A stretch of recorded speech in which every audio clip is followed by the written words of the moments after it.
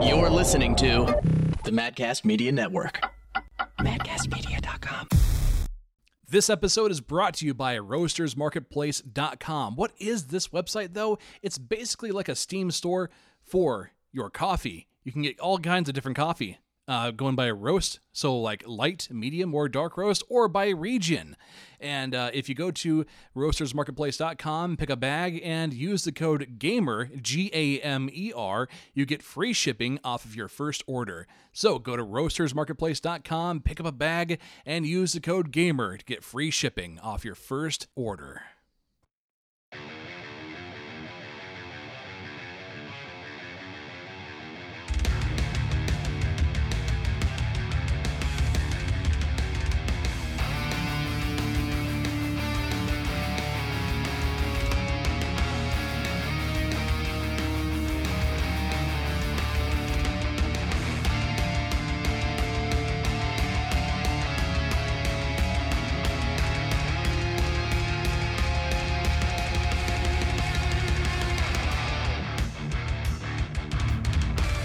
Welcome to Super Arrogant Bros, recorded on July 12th, 2020.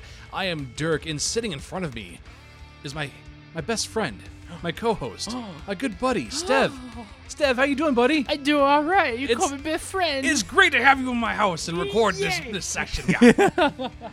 Oh, buddy. Dude, I am so excited. We're in the best half of the year. The second half of the year is always the best part. Oh, yes. It is actually scientifically proven that every single time that we get past the first half of the year, the rest of the year either becomes utter shit or it becomes the best thing that anyone could ever experience. Hell yeah. Dude, we've got a lot to be excited for anyway. I mean, besides the console releases that are coming out, we're going to have our own console war, where the pace-eating Nintendo fans like myself are going to be sitting in the corner, like just watching morons duke it out, or we're going to be playing PC and going, guys, come on, please, can we just play Morrowind? Like, just let me play Morrowind.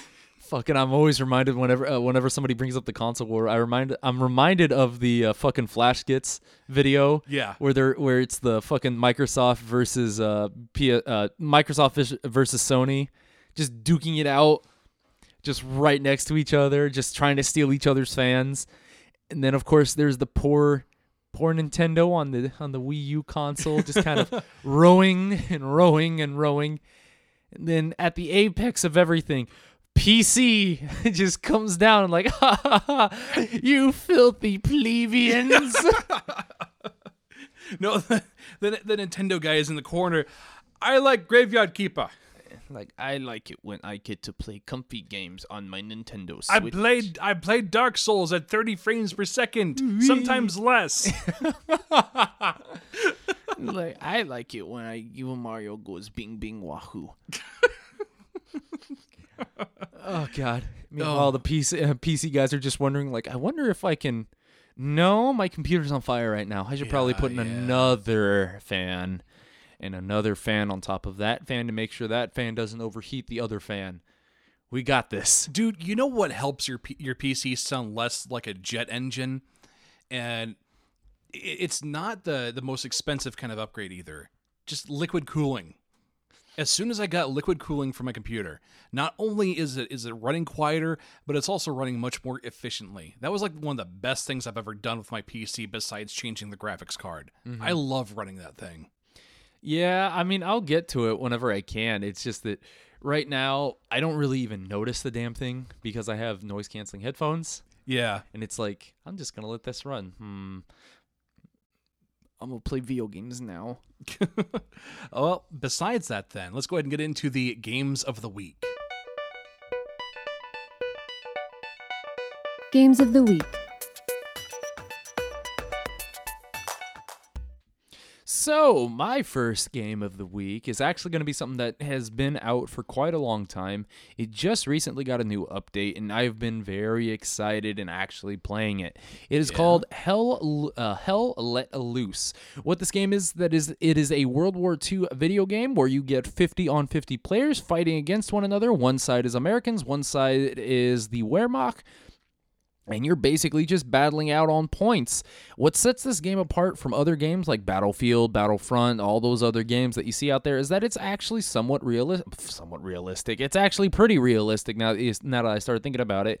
It's a lot more tactical that involves the players actually performing different roles in order to succeed in capturing objectives, pushing out other people, and just generally having a hell of a lot of fun. So what this game really kind of boils down to is that there are squads that you can join. Each squad, infantry, armored, and of course your recon squad to kind of go out and make sure that the enemy isn't trying to pull a fast one on you to try and flank around. Armored, of course, you're driving around in tanks, the Tiger tank, the Sherman tank, your fucking Stuarts, your Panthers, and your Pumas. And your Jumbo, if you want to be a masochist. But it's super fun to get into. And I have been playing that since Friday. I've had so much fun with it that if you look on my Steam page, I have about 8 hours worth of gameplay on it within 3 days of just nonstop playing it. I haven't been able to play any of my other games like Vindictus. Vindictus is which I'll talk about later, but it's just a lot of fun. If you want to actually have a good squad-based experience outside of squads, this is the game for you.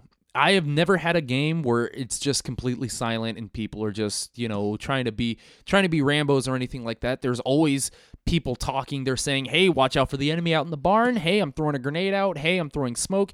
Hey, it looks like you're about to die. Here, let me put a Panzerschreck right in front of your face. Like a bagunk. Oh, no. Yeah. You, too, can experience the pleasures of being team killed by your own artillery trying to push up onto a point. And the only thing you get out of that artillery master is, my bad.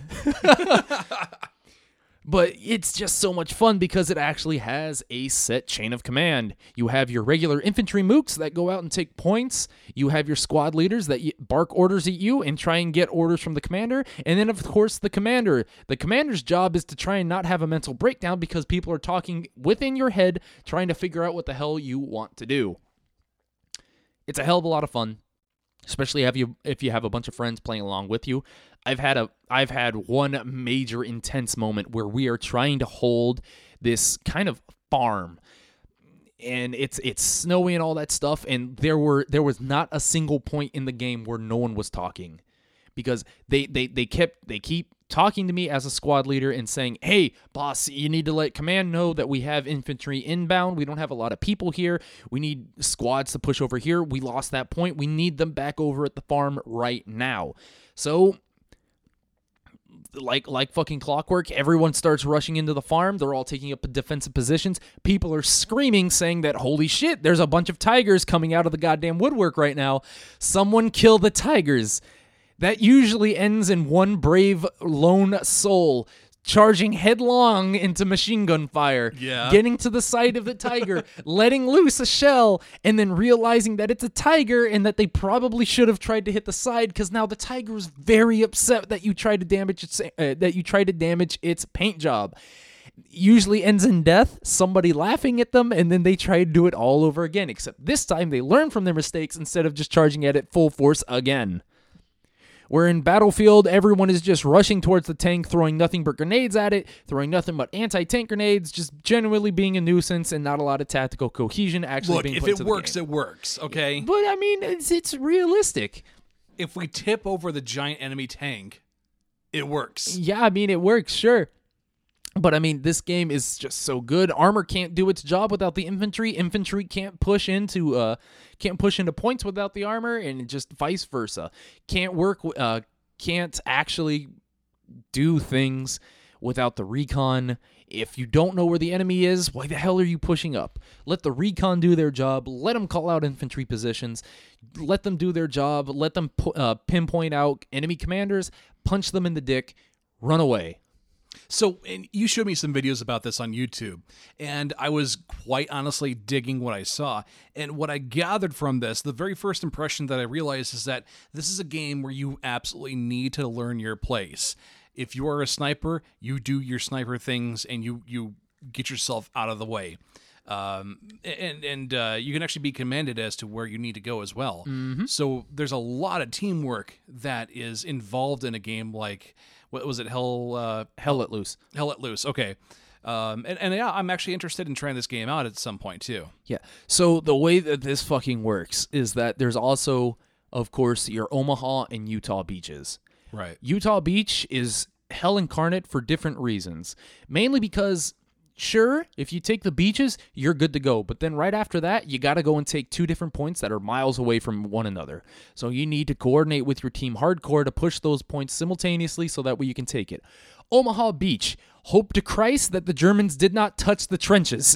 Because if they touch the trenches, it is just like Saving Private Ryan in the beginning of the game.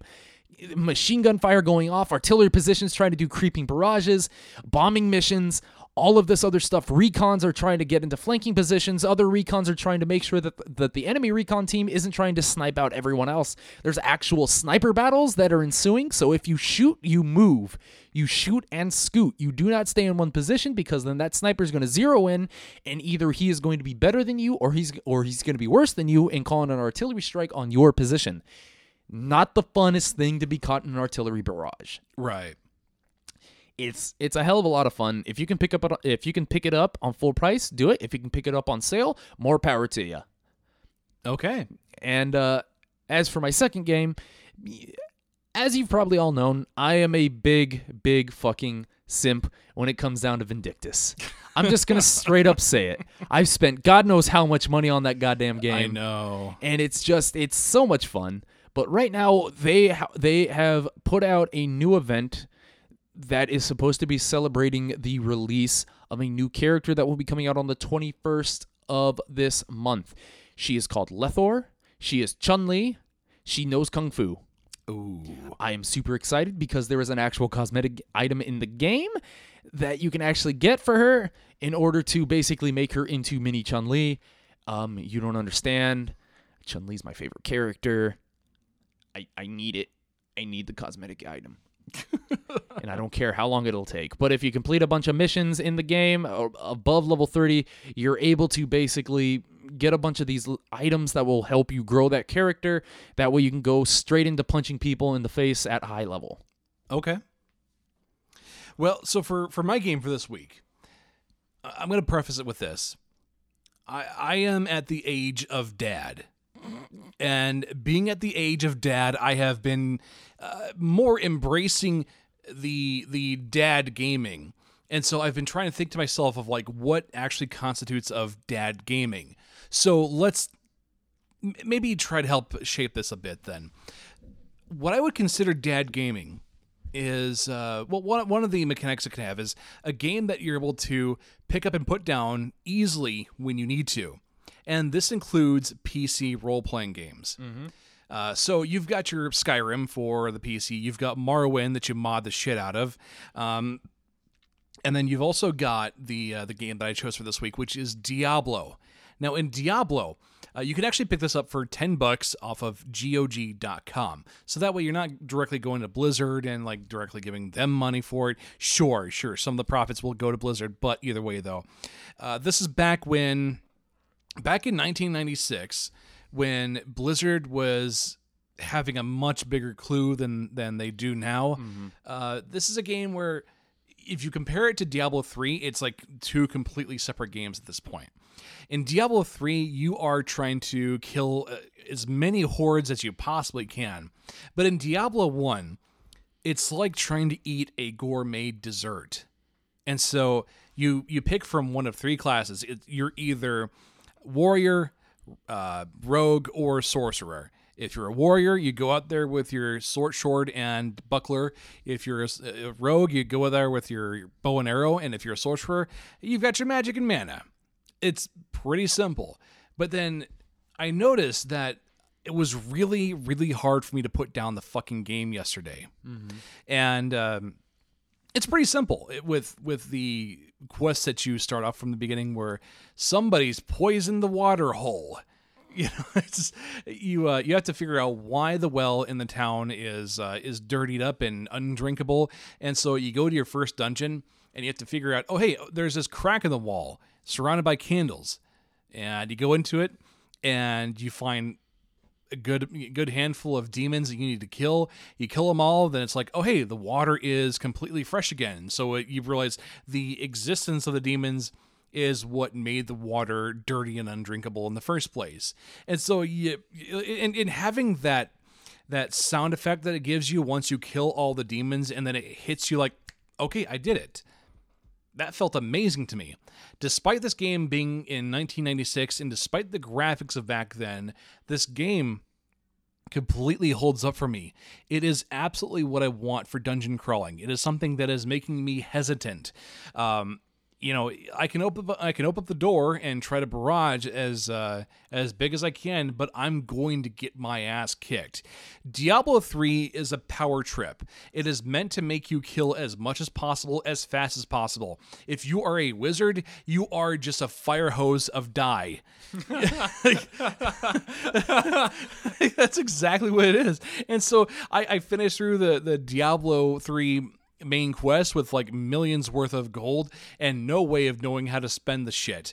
In Diablo 1, I keep coming back and forth between the town and the first dungeon, just trying to make sure that I level up to the point where, hey, okay, I feel more confident in being able to kill the skelly boys that I'm facing, or the zombies.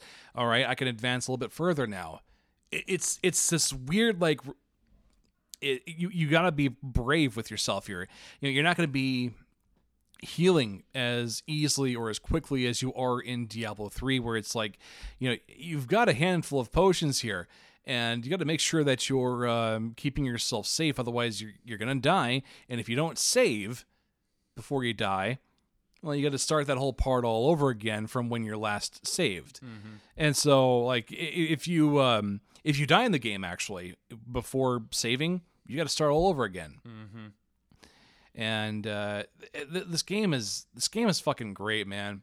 I really hate what Blizzard turned into over time, but you know what, man? If you can buy the classic games and experience them for what they are, do so. I would actually recommend Diablo 1 over Diablo 2 as well. And that was inspired by Razorfist.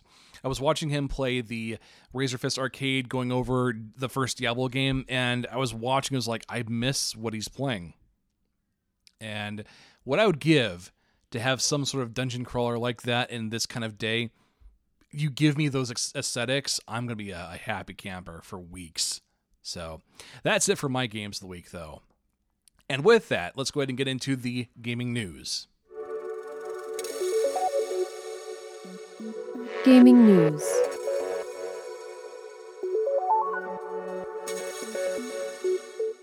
All right, so for the gaming news, first off, Disney Plus has been getting the X-Men films back onto their platform. Ooh. And here's the thing, though. From Variety.com, Disney Plus leaves Hugh Jackman's butt uncensored for X-Men Days of Future Past. Which is actually kind of big because during... Put your mouth closer to the microphone, please. Oh, my bad. Which is actually kind of big because, think about it, one of the other films that they did have to censor was kind of, kind of weird as well. Yeah. For instance, I mean, I think it's called like The Mermaid or something like that. But it's a film where there is a small shot of a woman who is running butt-ass naked towards the sea, jumps into the ocean, and just kind of like disappears. Kind of, like, yeah, it's a little risque a little bit, but within the context of it, it makes a lot of sense. The way that Disney decided to censor this weird part is to give her a giant... It looks like she has a hairy ass. Yeah, it looks like she has a hairy ass. And it's not good. It's really creepy. And, yeah. Huh. Yeah. Up next, Counter-Strike Go. CSGO implements new anti-cheat measures and forces trusted mode by default. Ooh. So, yeah, keep going. Yeah. So, trusted mode out from TechRaptor.net. Valve has implemented stringent anti-cheating measures for Counter-Strike Go in order to combat cheating. Players will now launch CSGO in trusted mode by default. And while in that mode, third-party software will be unable to interact with Counter-Strike Global Offense. And from the OBS Twitter account, as a result of today's CSGO update, it is no longer possible to use game capture while in trusted mode. Players will have to use window capture with non-full screen modes or use the untrusted launch option if you must play in full screen. So, the anti-cheat software is always going to be a little fucking weird because sometimes there's always going to be cracks in the wall. What is it? Trusted mode for CSGO? Yep. It sounds like if you want to just play games and not have to record, then that's the mode that you're just going to want to play in. But if you're going to be going into untrusted mode, that's going to open up into a whole different possibility of things. That's where Valve can basically say, all right, this is where we're going to start fucking watching you hardcore. I've been hit with an actual ban on Team Fortress 2 because someone else was using a hack. And I don't know. It's just that whenever this sort of hacking thing comes out from Valve, that's where I have to say to myself, how is this going to affect me, the person that doesn't use hacks? Because if it turns, because there's the way that their system works is that if you're a part of the team, then there is a chance where you can just get the ban hammer as well. Because it's like you were complacent in this instead of, reporting the guy. Right. And I haven't played fucking Team Fortress in a very long time because of that one instance. I'll probably get back into it and kind of appeal, I guess, to Valve. I'm pretty sure they're just gonna say to me, all right, it was a fault in our system. I'm not gonna don't worry about it. Yeah. I'm like, okay, cool. And my last bit for gaming news before we get to yours, the Sims game show is coming to TBS this month. Game show. Yes. This is also from TechRaptor. There's esports and then there's esports. New competitions are springing up left and right, and that's why there's going to be a Sims game show. That's right. For some reason, EA has decided that the Sims Sparked, I almost read that as Spanked, is something people will be interested in watching. And hosted by American Idol finalist Rayvon Owen, 3 judges will determine which players can make the coolest and most stylish stuff in The Sims 4. The Sims Sparked will feature a number of competitions in a 4-episode series. 12 contestants will be competing for an ultimate prize of $100,000. That's not bad. Yeah, so we'll see how that goes. So that's going to be a little weird. I have never heard of competitive house building. In any game, really. I've heard of community-led events where it's you post your house and you get street cred, so to speak. But I've never heard of EA just straight up. I've actually never heard of any company for these casual games to release a competitive mode. So I guess that's going to be kind of interesting to see. I think it's there because of the whole COVID-19 that's happening all around, and they need to start getting people back into it. And hilariously, people are picking up video games a lot more and more now. Because what else are you going to do? Watch TV? That's boring. Oh yeah, absolutely boring. Like, every person that I work with at my workplace plays video games. That is just an actual statement. That is not I think they all play video games. I've talked to each and every one of them. They all play video games. My boss, 30 minutes after work, he will sit in his car and play all of these little mobile RPGs. He will play them all until he is out of all the resources or until he gets bored with it, and then he goes home. And then he plays on fucking Call of Duty with his son. And then he gets to listen to his youngest son complain about Fortnite. Okay. So, yeah.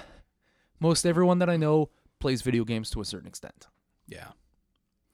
Well, we'll see how this goes. It sounds like it could be a flop because I'm not hearing anybody talk about it either. No. Well, it's also coming out on CBS, and if it's coming out on the streaming service... TBS. TBS. Oh, no. Yeah, no. It's going to flop. Yeah. TBS is known for its funny, ha-ha, shows. Game shows. But hey, the tagline to TBS, very funny. Could be very funny. But with Sims... I'm not seeing it. I'm not seeing it either. Unless there's something else that they really, really fucking need to, like... unless they have a different mode for it, then I can probably see it. Yeah. Outside of that, I don't know. Yeah. All right, what you got for news? So, as you all know, I'm super into Warhammer 40,000. Yes. And there is a new edition for Warhammer 40,000 coming out here in actually a couple of weeks. Pre-orders for the new edition core rulebook, as well as 3 different books, the chapter approved, the Munitorum book, and of course the tournament organizer, as well as a journal for the new narrative mission modes, are going to be coming out in a couple weeks from now. I already put my pre-orders for that, and as well as something that is known as the Indomitus box set. In the Indomitus box set, you will either lead the forces of the Space Marines against the foul machinations of the Xenos Empire known as the Necrons, or you'll be leading the Necrons into victory against the foul-smelling humans known as the Adeptus Astartes. This is pretty fucking huge. Everyone is hyped about this. Everyone is waiting for the pre-orders, and the pre-orders are gone within the first 20 minutes of the site putting it on. No shit. It was huge. Everyone was fucking excited. Like, okay, are they going to be putting out new box sets? And then people started looking on eBay. And boy, howdy, did people get very upset. Your favorite sorts of people, Durkham, scalpers, Oh, okay. got to the box sets. And not only did they get to the box sets, they referenced all of the prices for all of the fucking models in the box to sell it at #full price. So the $190 box set is now going for about $350 on eBay right now, and people are livid. Scalpers are laughing it up, and they are immediately getting banned on eBay. God fucking damn it. This is what happens whenever people think to themselves, I want money. I don't care about the hobby. Dude, I mean, they deserve to be banned anyway. Yeah. Fuck them. Now, here's the other big point of fact. These are also happening on Facebook, eBay, Craigslist, basically every place that allows a seller to sell things. You might be seeing them on eBay for a little while before fucking eBay. You might be seeing them on Amazon for a while before Amazon starts catching on and saying, "All right, enough of this shit." But right now, it is not a good time to be a hobbyist trying to pre-order any of these boxes, because scalpers will just immediately pre-order it all. And what's worse is that there is only a small allotment allotted to the website itself, which means the scalpers. There are rumors that the scalpers were the actual ones that just bought all of the pre-orders instead of people that actually wanted to pre-order the game and play it. But there is a silver lining. Chapter Master Valorak, as well as a good amount of his followers, got on Twitch and immediately started telling people, hey, let's combat the scalpers. Let's go to local game stores, different websites, and let's start telling people where all of these pre-orders are happening. With that, a lot of game stores are already selling out for people that are really excited to actually get the pre-orders. And of course, Chapter Master Valorak actually did get a fair amount of good cred out of this. He helped combat the Scalper Scourge, as they are being called right now, and golly mighty, more power to the people that are helping out people that just want the pre-orders, putting in their time and effort into making sure that other people know that there are other places that they can be buying this stuff instead of off of a scalper on eBay. So, I don't know if that picked up. Barely. Oh, no. I tried clapping. Oopsies. Yeah. Well, yeah. Good. Fuck. I fucking hate scalpers. I mean, they're a huge problem in the music scene too, especially with tickets. Mel was a little bit hesitant to buy a Tool ticket, and then as soon as the Tool tickets became available for our state, they were immediately sold out, and you could only buy them through scalpers. Ugh. Yeah, it's a huge fucking problem. They're pathetic. Yeah. So with that, let's go ahead and go into the topic of the week.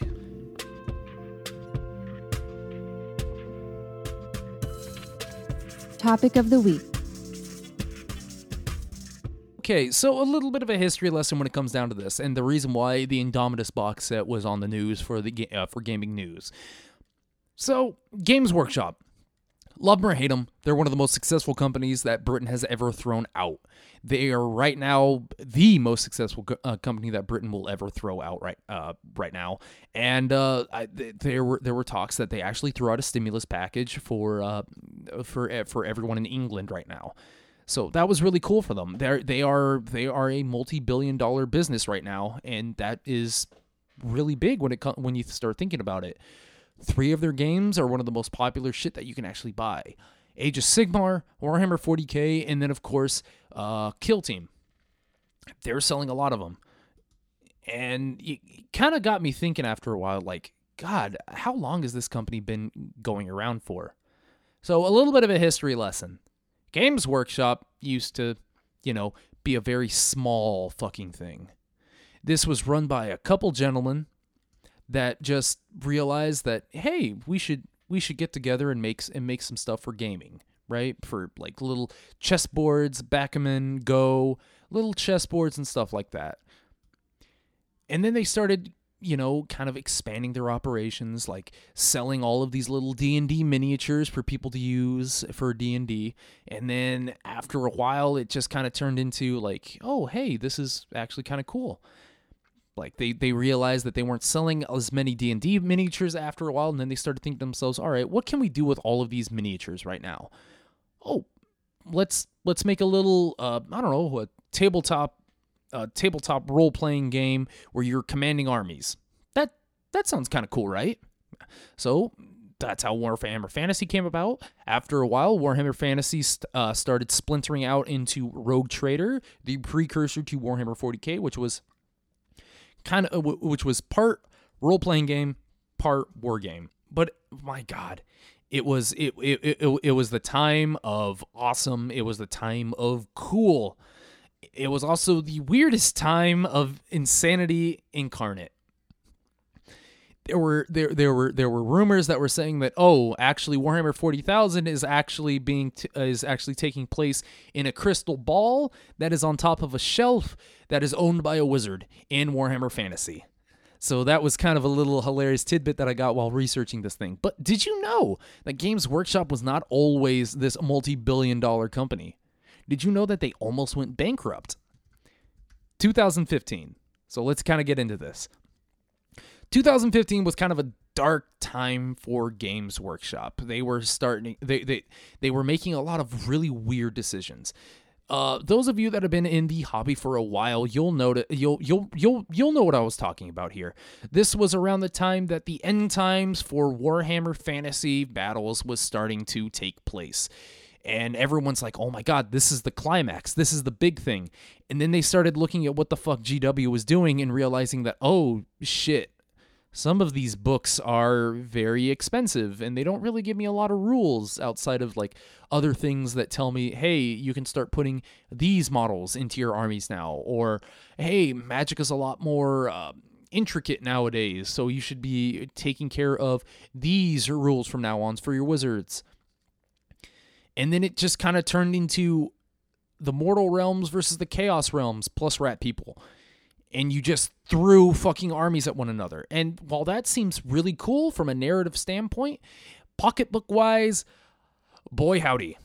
Because these rules would also change the core rules for Warhammer Fantasy, where you would have to buy more models in order to stay relevant in the newer supplements. And after a while, they kind of threw caution to the wind and just said, hey, if you want to put an undead army with your elves, you can go ahead and do that right now. Hey, do you want this really big, humongous fuck-off model called Nagash? Yeah, you can put him in there. He's the most overpowered thing that you can put into the game, but yeah, go ahead, buddy. Oh, do you want Archaon on a giant dragon? A fuck? Yeah, go ahead. You want all of these big centerpiece models that feasibly you would never actually take, but they're so good, why wouldn't you take them in any of the armies that you're building right now? Do it. Buy models now. And it was not a good time to be a 40K fan either.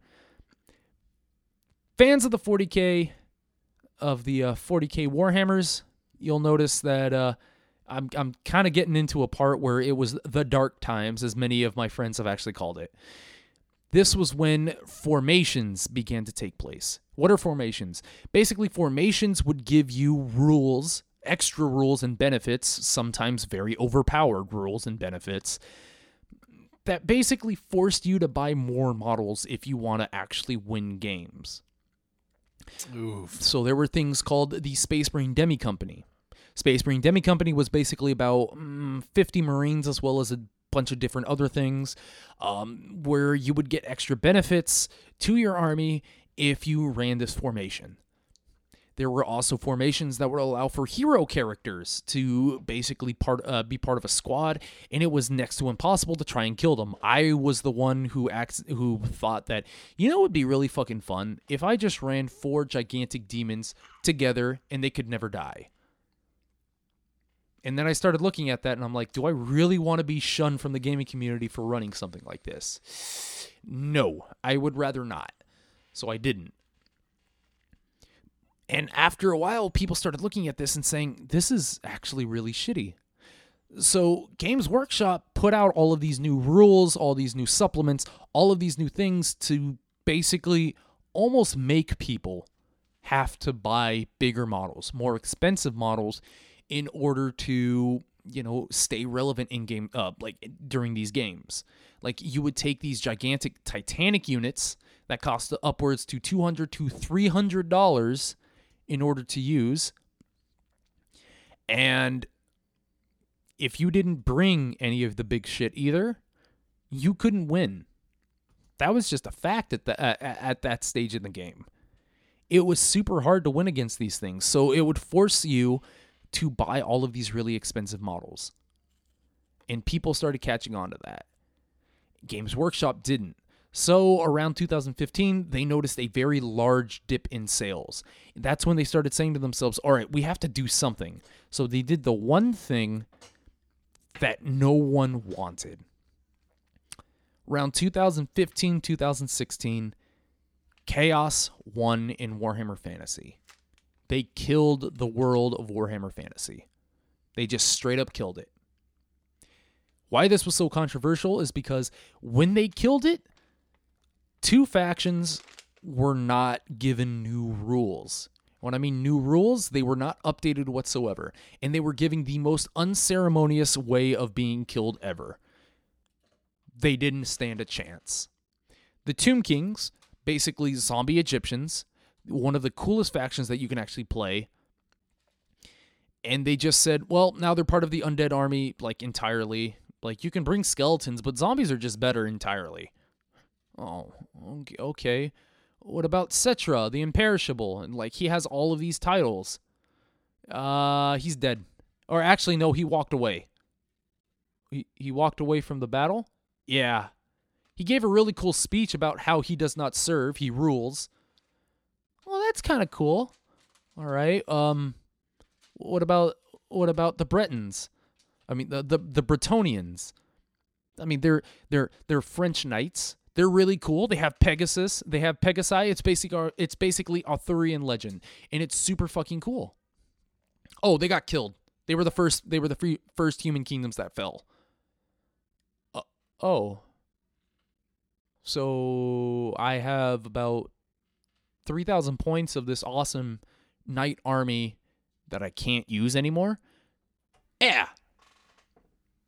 I don't want to play this game anymore. Oh, don't worry. We're killing the game. Just straight up. Oh. But I like playing this game. Yeah, we know, but don't worry. We have this new thing that's coming out here soon. And that new thing is called Age of Sigmar. Now, I've talked about it wholeheartedly before on the show, praising it for what exactly it was supposed to do. It was a new revamp that was supposed to entice newer players to getting into the game. And they went away from the Tolkien references.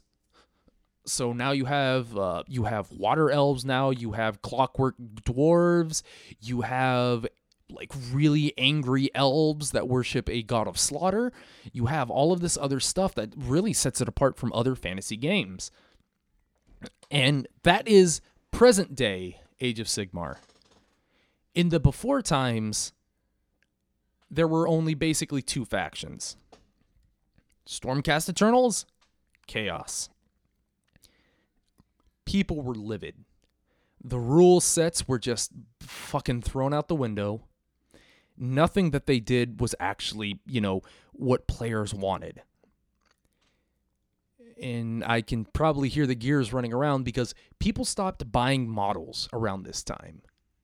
People started falling out of 40K also mainly because they saw what was happening to Warhammer Fantasy, and they just said, all right, no, I see where the tides are turning. That's it. Were they afraid that their 40K franchise was going to die like that? Yes.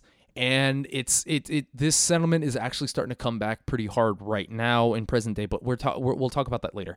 So remember how I said that Games Workshop right now is a multi-billion-dollar company? What if I told you that it was barely $250 million?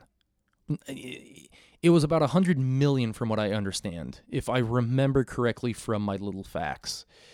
But it was so bad that people really fucking hammered onto Games Workshop. They replaced the awesome Space Marine statue that they had in front of their company HQ with a Stormcast Eternal, which was really fucking lambasted to hell and back. So bad that Privateer Press, one of their main competitors, said that, well, they're replacing the statue out in front of their HQ with a golden, with a golden staple. No, not a golden staple, a golden paperclip with googly eyes. And everyone is supposed to love it now because it is the new thing. So people love that gag. They took onto it and they started posting it to Games Workshop thing, and Games Workshop was very silent because all of the new things that they wanted to do were not very good or being very well received because of the not good things. Around this time, that's when Total War Warhammer decided to pop out, which got more people wanting to play Warhammer Fantasy and then realizing that none of the models that they wanted to buy existed. They started axing older models in favor of newer models that no one wanted to play. It was a bad time to be part of Games Workshop. They couldn't meet the demands of the customer because they were so involved with trying to innovate. And it was a bad time all around. So imagine Bethesda saying that they killed the Fallout franchise in a very unceremonious way. Like, oh, somebody set off like 50 different Tsar bombs in the middle of America, and now the world is dead. Oh, okay, I guess. Do we get to stop it in the new game? No, it happened in a book. Oh, there's no campaign or anything like that to like kind of change the way that things are going? No. We already wrote it out. We already have about 3 or 4 books all written out about how Fallout is now dead.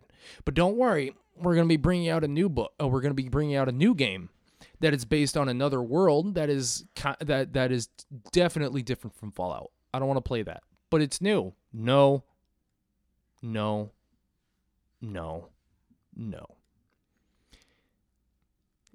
And you kind of get the sentiment of how these gamers really took this. They felt betrayed. They felt ashamed of what happened to their favorite hobby. Well, and I can easily understand that myself as well, because I was much more enticed over Warhammer Fantasy than I was for Warhammer 40K. But I think it was, I don't know if it was either Rich from Tempest or Moose from First Turn.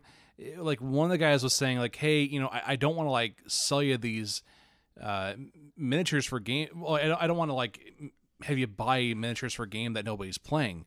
Because that's what was going on. Like, everybody was playing 40K, but I wanted the Tolkien kind of aesthetic. Yeah, and that sounded more like Rich.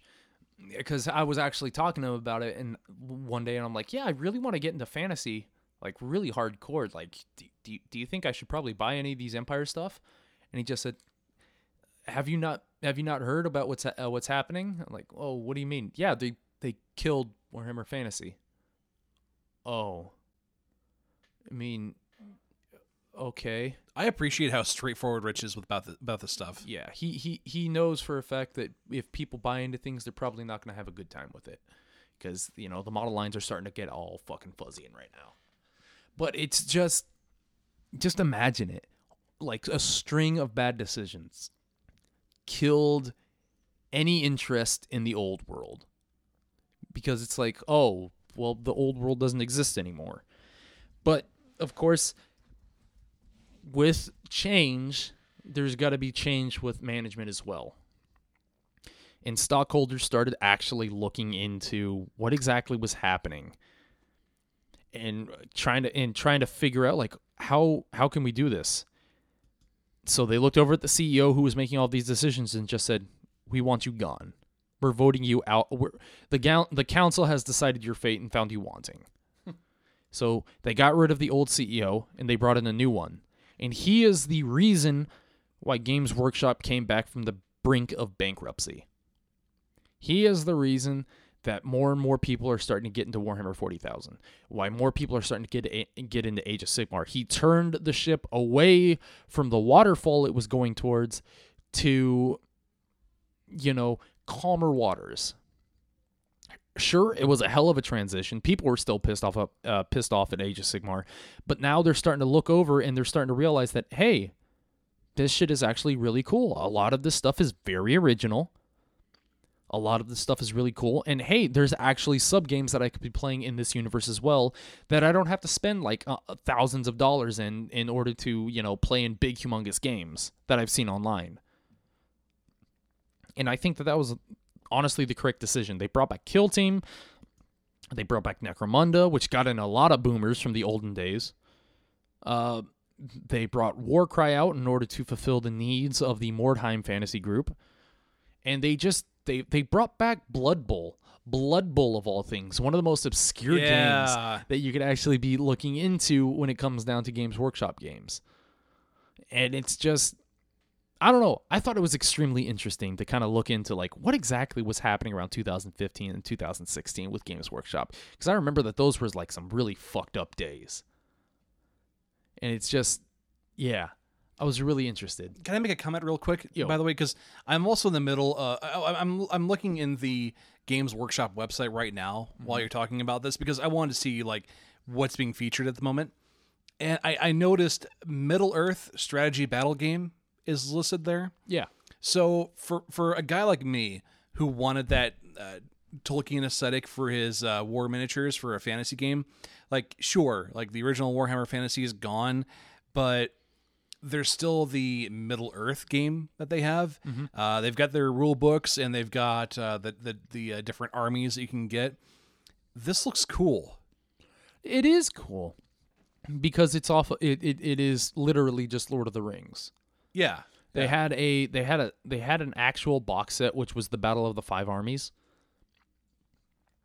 and it was based off the Hobbit, Battle of the Five Armies.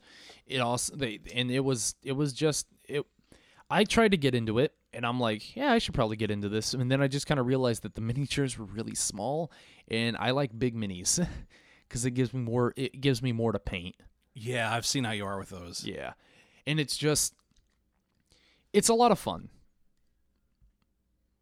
but it's just they're focusing more on their bigger releases. So I'm pretty sure Middle Earth isn't going to be getting any sort of updates in the near future. No, but I mean, as long as this is an option, I would really enjoy that actually. Yeah. I mean, if you want to play it, go ahead and play it. There's nothing stopping you from buying any of the minis. I can get Nazgul. Yeah, you can get Nazgul. I can get the Ring Wraiths. Yeah. You can also get Smog, the Balrog. Yeah. The Eagles. I want to play this. The Witch King of what is it, Agmar? Yeah, and you can get him up on top of his Drake, and it's fun. So I've got this now. I can do this. I want to. Anyways, keep going though. Keep going, buddy. But it's just, it kind of hurts the heart a little bit to see that Games Workshop almost fell from grace until somebody actually reached down and grabbed Games Workshop and then threw it straight back into the fucking spotlight. They did so many things right. They started getting involved extremely closely with the community. Warhammer community is always putting out new articles every goddamn day. There's always 3 or 4 articles on there a day. And it's interesting. It keeps people engaged. They have an active Facebook group. Every single developer at Games Workshop has to have a Twitter account so that way they can start showing off leaks. Almost all of the leaks that you are getting online are probably from a Games Workshop employee that is putting it out there to increase hype. That's not a bad strategy. I like that. No, it is not. They put out rules for free so that way you can try out 9th edition before it drops out. And it's super, super cool. And I enjoy it wholeheartedly. All right. That's, fuck. I didn't even realize that Games Workshop went through that kind of uphaul. Yeah, look it up. Around 2015, 2016, they almost fell hard. But now they're selling 3 of the most popular model lines to exist so far. Of course, there are the top 5. There is War Machine, and then there is also the D&D miniatures from Wizards of the Coast, which are actually kind of falling a little bit further down because of websites like Hero Forge that just let you make your own miniatures, and of course Bones miniatures that give you unpainted figures that you can just prime and then start painting on. All right then, let's go ahead and wrap this up then. Guys, thank you very much for listening to this episode. If you want to support us, we have a couple ways here. We have Facebook.com/arrogantmedia. Give us a like and follow us on that page. Definitely help spread the show. Please spread the show like a disease. Get people listening. Get butts in here. And we also have Patreon.com/arrogantmedia for $5 per month to get access into the Discord server, where we have Hitmonkey, Ray John, and Weirdo. Weirdo, especially for posting the news articles that I go through. Thank you, buddy. So, thank you again. Until next time, fall damage. Okay.